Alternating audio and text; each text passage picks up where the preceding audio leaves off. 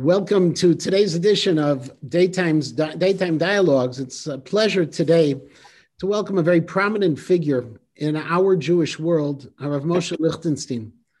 Rav Lichtenstein is the Rosh Yeshiva, co-Rosh Yeshiva in Yeshivat Har Etzion, and since 2008, he is a person who was born in America, made Aliyah together with his family when his father, the late Rosh Yeshiva, Rav Aaron Lichtenstein, and Yibada L'Chaim Tovim, his mother, Dr. Lichtenstein, who we've had the opportunity to host, went on Aliyah. And since then, he has risen through the ranks of the yeshiva world to become one of the leading voices within our Datit Zioni camp, our modern Orthodox camp as well. It's a great pleasure to welcome Rabbi Lichtenstein, and thank you so much for joining me today. Thank you for inviting me. It's good to go to Chicago without a 15-hour trip. Yes, well, people may not realize your Chicago connections. I still have a picture of your grandfather, Zal, when he was a teacher at Ida Crown. In those days, the Chicago Jewish Academy. It's on the wall in the new building of Ida Crown. And your father also was a student for a period of time when he lived here in Chicago. So you're a Chicagoan. Even though you may not root for the Cubs, we'll have to deal with that at a different occasion. Thank you for joining me. So let me start out with a little bit of heavier things to begin with for a moment. Rav Lichtenstein, a few weeks back during the American elections, you voiced some opinion on politics. It was an article that made it into the press. But I want to talk about a little bit about what's your feeling in general? Should Rabbanim, should Rosh Yeshivas generally get involved in politics, or is it something that we hold off for just unique times? Like most things in life, I believe it's a dialectic. One of my favorite quotes is something I saw my uncle Chaim Soloveitchik quoted in one of his articles. It's a quote from Samuel Butler. Only the extremes are logical, but they're absurd.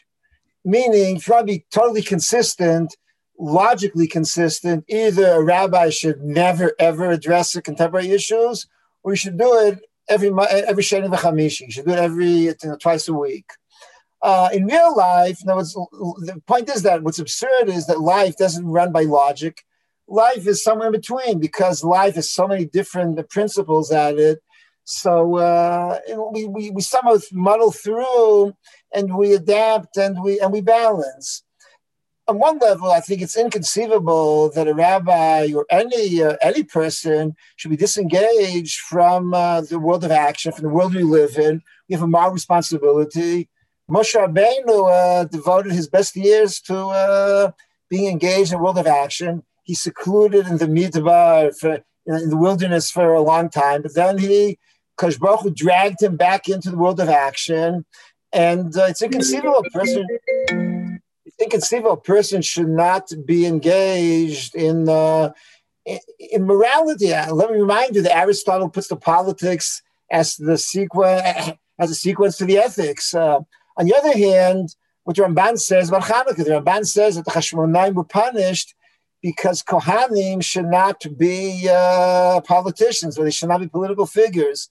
And there's a serious danger that if you are too much engaged in the world of politics and action, with all of it's like this, with all the use of force and all of the trickery and other and the political means, that at the end of the day, the spirituality gets lost. In other words, the truth of politics is not the truth of the Beit Midrash or the Beit Knesset. And it's a very slippery slope that you should be too engaged in the here and now instead of talking about the bigger and eternal issues. So I think, once every so often you should do it, and the rest of the time try to steer clear. And in the yeshiva today, the yeshiva is up and running, and Talmidim are there. Every shiurim are going on. What's happening now in the yeshiva? Sure, Baruch Hashem is up and running. We have all kinds of restrictions, capsules or pods, whatever you call them, which the necessities, on one hand, obviously creates certain difficulties. I can't host students at home. Having a personal conversation is more difficult when you have barriers. and the like. On the other hand, I think something deeply educational. They should know that you learn even with some difficulties, and previous generations learned in much more difficult conditions. The idea that you only learn because we can provide you with catered meals and laundry service and everything's perfect and every book you want is at your fingertips, and I think that's uneducational. It's good for them to know that you have to learn in under such conditions. Additionally, my experience since we reopened, I feel the Chevra have felt, at least until now, I don't know how much longer this can last, sense of heroism. They've risen to the occasion, that they're learning in unique times. This is not just like another year. These are special times.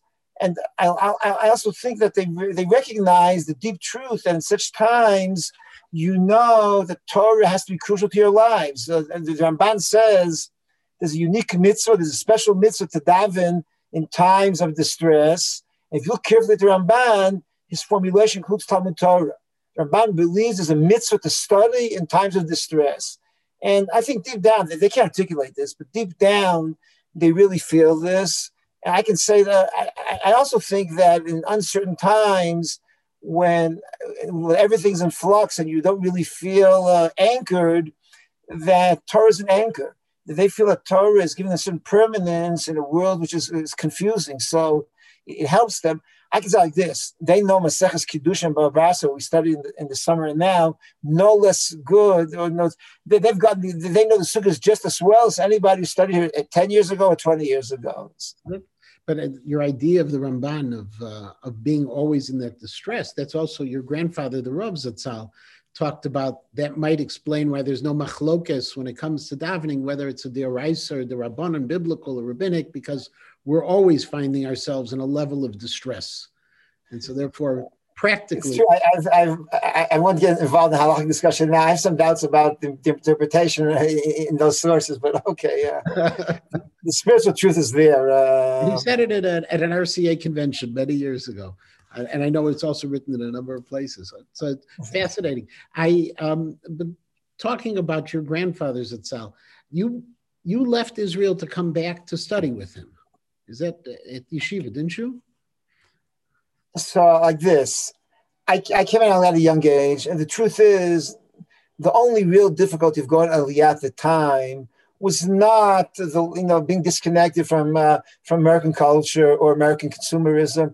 Even though I was 10 years old, and yes, I wanted to know what's going on with not the Chicago Cubs, or other clubs at least. I was detached from, at the time, there was no internet, there was no radio. Literally, you could hear once a year what happened in the baseball world. And when the World Series was over, the Voice of America would once a year give you an update.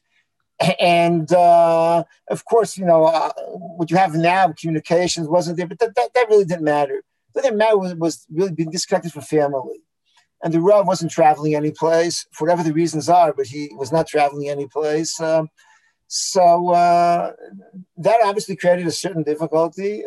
I was young. My parents, I assume, was more difficult emotionally. But what they did was I came back for summers. I came back after 10th grade, not just to visit. I came to learn with the Rav. I spent the whole summer learning with the Rav in Maimonides. It was a wonderful experience. And then my father sent me back for a year after high school. Between high school and beginning Hesder, I was in New York for a year. I think what people never realize is my father.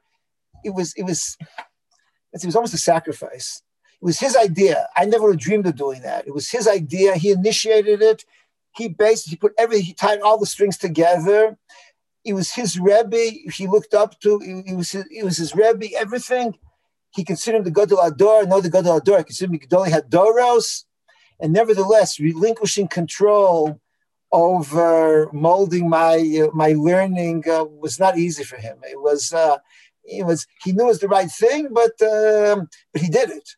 And I spent a year by the Rav in 1979. This was the tail end where the Rav was still teaching in the full steam. I saw it's like this. I saw them. My father said to me when I said that you'll see the Rav from behind, not from up front, the way the Gemara says about Rabbi Nasi. And then I came back for another summer for 2 other summers, but I came back for the last summer the Rav was teaching, and then I was really sent not only to learn, I was really sent to help out, taking care of him. My brother had to leave, and I was really sent to basically to help him out with what he needed. I went to Rav Mital Zatzal before and to say goodbye, and he said to me, Godol Shimusha Yoter Milimuda, that serving a person, interacting with a person is more important than actually learning. And he was so right. In a sense, a good deal of my relationship with the Rav on the human level was then more so when the Rav was busy teaching and I was a bit overwhelmed, and it's a crazy relationship. When the last summer, this was 1984, it was the last summer we taught, he was much more open. He was much more reminiscing. You could talk to him about the past. He was much more mellow, and I learned a huge plus. I had the privilege of having Charusa. We used to study the entire summer. We studied Ramban al Torah. It was the most amazing thing ever happened to me. Ramban is so flexible. He goes in and out between Kabbalah and language and halacha, and Bamidbar is perfect for this. Watching the Rav teach Ramban was stunning. And in terms of the Rav not traveling, later obviously he wasn't well, but the Rav, besides his one visit to Israel when he was a candidate for the chief rabbi, he never went back. Was there a reason for that? There's so much speculation. You could write a doctorate in the speculation. I can tell you, what I felt when I was experiencing. But this is, if you want just a speculative, the way I view it, I'll say like this. I think it had a lot to do also with personality and personal circumstances. It was less ideological. The Rav was very much interested, at least when I knew him, very much interested in Zionism and was going on in Israel. He was given a free subscription to Hatzofer, if anybody remembers what that was. And he would read it. He would sit there and he would actually read it. And he was up to date on Mizrahi politics and what was going on in Israel. And he would meet with cabinet ministers who came to visit him. If you want to tell a music story later, but so I think he was engaged. But the way I view it, in the early years, people didn't travel in the 1940s, 50s. Didn't travel because it was boat, because it was extremely expensive. It was also not part of the it wasn't an option you considered. Like, I think nowadays a person says to himself, why haven't I been in Israel in the last 10 years? It wasn't the kind of question which was being asked. People were not mobile. And then my grandmother was ill, and her illness consumed him for many years. And then I'll tell you what I feel is that the Rav he was timid. Surprisingly enough, the Rav could be a courageous lion sometimes publicly. He was also very timid and very almost shy, you could say. My mother likes to say, the Rav can never tell you anything personal unless there are 2,000 people in the room. And he was, I think had he come after being here for 30 years, being the Rav, being after the 6-Day War, I suspect there was a huge commotion in the press and in religious Zionism. I think he shied away from that commotion. He didn't want. I didn't think he wanted to engage himself with that kind of balagan, so to speak. And in a sense, was some kind of inertia almost, which I think kept him. I should add, my grandmother, who may have been more proactive in that regard. My grandmother wasn't. She was either ill and then she passed away. And I once heard my father say that someone once said, it's a quote from a quote, I think, that the Rebbe never came, he wouldn't have known which side of Rehov Yafo to live, meaning whether to join the Haredi, the non-Haredi part. I don't know, the Rebbe I knew was less ambivalent. It was not that ambivalent, but I did think, he also, let's be honest, he viewed Israel, a good deal was going on. He thought it was more petty and more close-minded. That should have prevented a visit, but I did think it colored some of his attitude. The irony, of course, is that his mishpacha went to Israel are not the most close-minded of the family. And you mentioned that your father, when your father sent him, he gave up the opportunity to help mold your learning. Now, I've heard that while you were in high school and your brothers were in high school, your sister was in high school, your father would spend regular times that he would come to Nativ Meir to learn with you and would leave the yeshiva for that. Is that true? Is that what he would do? It's true. The final point is not quite, but he invested a huge amount of time learning with us, a huge amount of time. And matter of fact, right after coming out Aliyah, some kid in the yeshiva approached him and said, "I'd like to have a chavrusa with you, the Rosh Yeshiva, and I'd like to have a chavrusa with you, but I realize you're very busy. So I have a great idea. I'll tutor your children, and the time that will be freed up, you can then have a chavrusa with me." I mean, if looks could kill, this guy would not be alive today. My father was, he quoted it for years as being like the most insensitive, what a 20-year-old bachelor could think about raising children. So he put a huge amount of time. When I went to Netiv Meir, he used to come study with me once a week. We would study in empty Beis Medrash in the evening hours. We would study Bava Kama. 2 years later, in other words, when I was in 11th grade, my brother began 9th grade. So originally he was going to come one night a week for me, one night a week for my brother. At some point, he simply decided that we'd stay together, so he came 2 nights. Rather than taking one night for 2 of us, he gave 2 nights to, if I remember. And then when I was beginning 12th grade, we had a bit of an argument what to learn. I went to study one thing, my brother went to study something else. And the kids, my father thought that my choice was more appropriate. So we studied together what I wanted. And he then studied with my brother, additionally, what my brother wanted on his own. And so he put a huge amount of time into this. Is that the same kind of thing that your grandfather, Dr. Lichtenstein, had also done with your father? Was it a tradition, or was your father's approach in education? The Rav studied with his children. I don't know exactly how intense or not it was, but the Rav studied with his children. The Rav then studied with his grandchildren also. With my cousins, the Rav put a huge amount of effort into both of my cousins. When I was there in the summers, I would join them also. But that's obviously I was there very little. But with my 2 cousins, he put a huge amount of time. I meant also your father's father.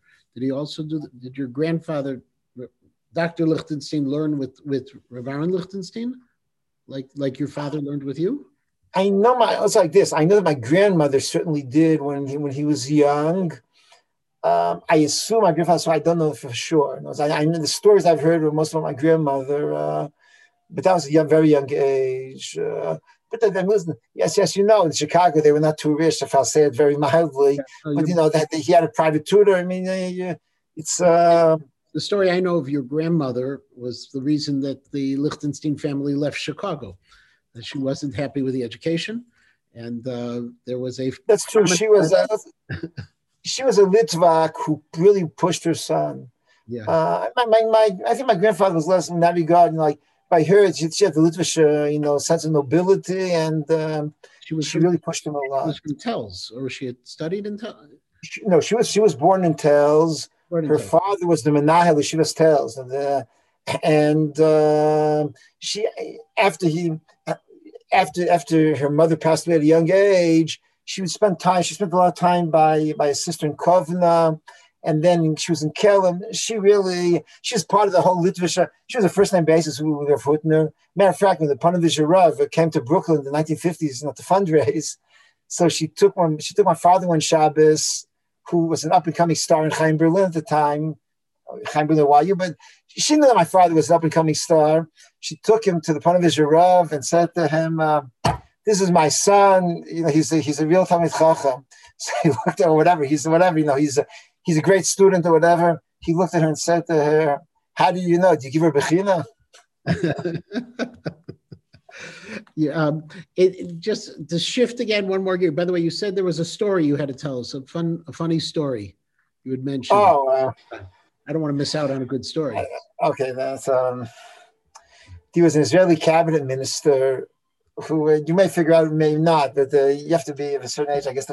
When he was appointed, there were a lot of jokes against him. Some of them racist. A whole bunch of jokes, Polish jokes, I guess you could call them, which made fun of his intellect, of his whatever. He's an intelligent person, but the jokes were not too nice.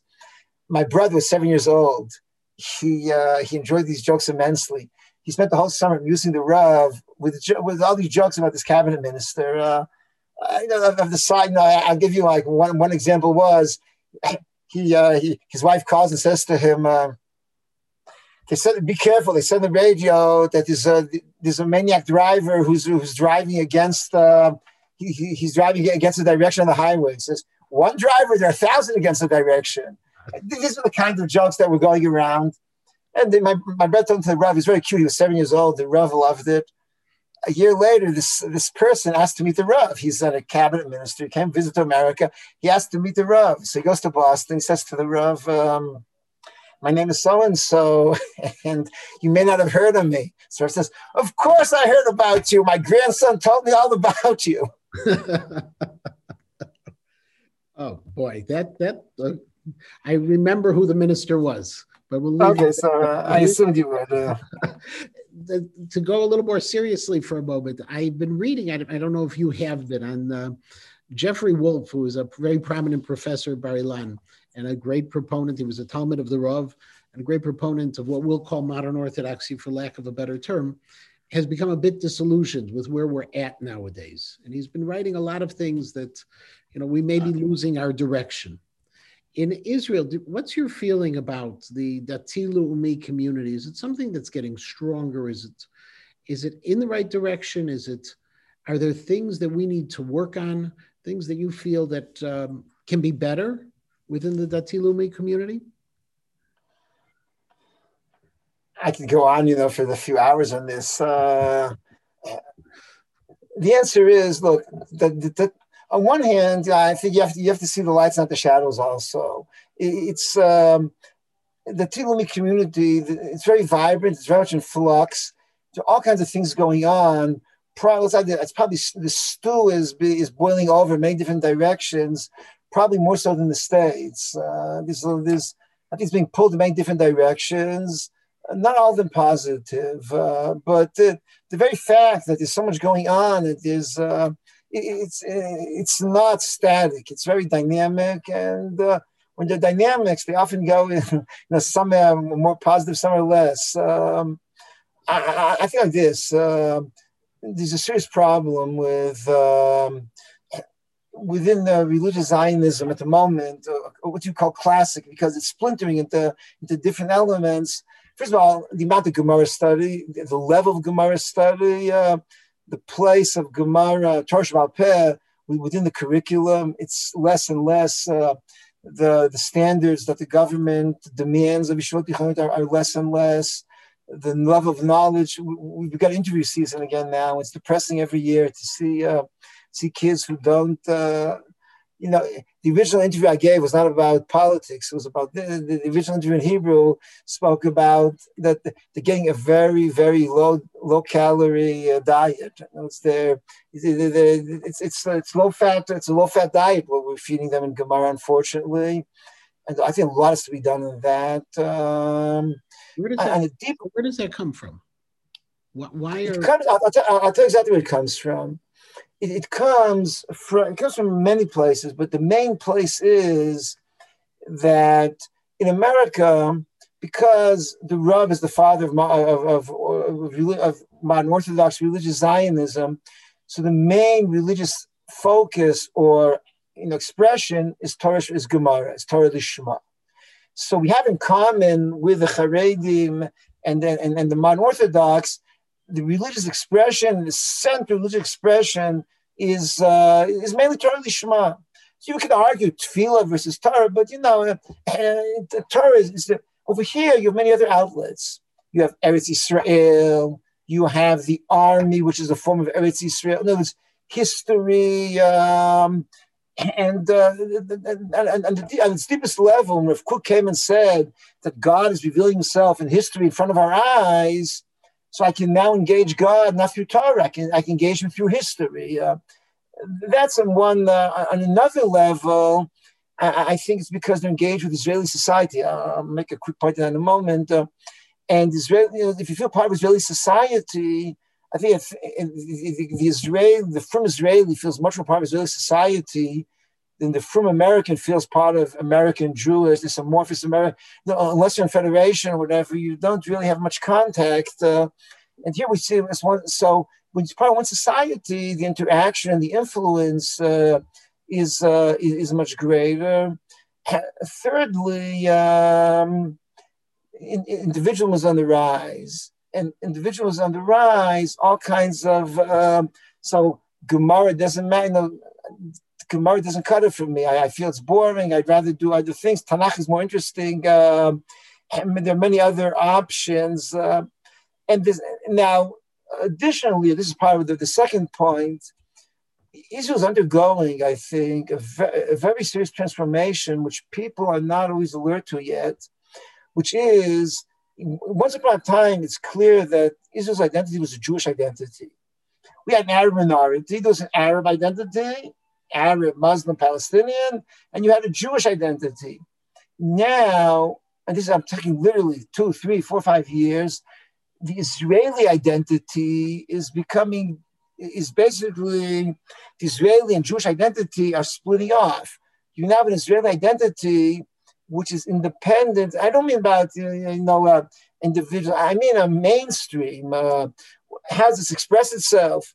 It expresses itself in the integration of Arabs into Israeli society. They feel part of society. You have Arabs who are willing to be judges, who are willing to be ambassadors for instead of Israel overseas. You have Arabs willing to play on the Israeli national soccer team. But willing to represent Israel internationally. You see how they're integrated into the workforce. You have take another example. There was a big controversy here a few weeks ago. Should Tzahal bury non-Jewish soldiers in a military cemetery? If you think about it deep down, what does that mean? Deep down, it means, what's your primary identity? Jewish or Israeli? A soldier killed in action, even if he's not Jewish, he's Israeli, but he's not Jewish. And if you view a cemetery as a basic form of identity, so once upon a time we said, sorry, but no, you have separate plots for Jews and non-Jews because our primary identity is Jewish. So I say, no, primary identity is Israeli. And if you're a bona fide Israeli because you served in the army, so we will now bury you, Jews and non-Jews together. And we won't bury someone who wasn't in the army in a military cemetery, and so on and so forth. And the whole gear issue is going to come crash. Basically, this is part of the issue. At the end of the day, when it was Jewish identity, so Gerus, the way it's traditionally Jewish, was what mattered. And the Israeli Supreme Court is going to change that pretty soon, I would assume, because the Gerus now has become a vehicle for Israeli identity. And for Israeli identity, so halakhic parameters don't matter anymore. So that ultimately is tying into the Tzioni Dati, the religious Zionist world, because pulling people towards Israeli identity versus Jewish identity?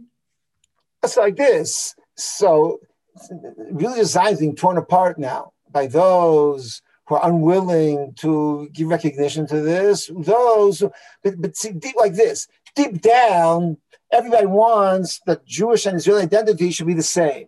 So one group is fighting ferociously not to undo it. The problem is that reality seems to be flying in their faces. The other group is willing to compromise, but once you compromise, you're paying, if you want to accept reality, to what point? I don't know for sure exactly where all this will lead us, but I do feel that this is another problem, which is not, people don't articulate it enough, but this is deep down, it's going to be a major problem. But, and be on a happier note for a moment, the Yeshiva Har Etzion, Baruch Hashem, has always been this wonderful bridge between the intensity of Torah learning and the involvement in Jewish society, Israeli society, Tzionut.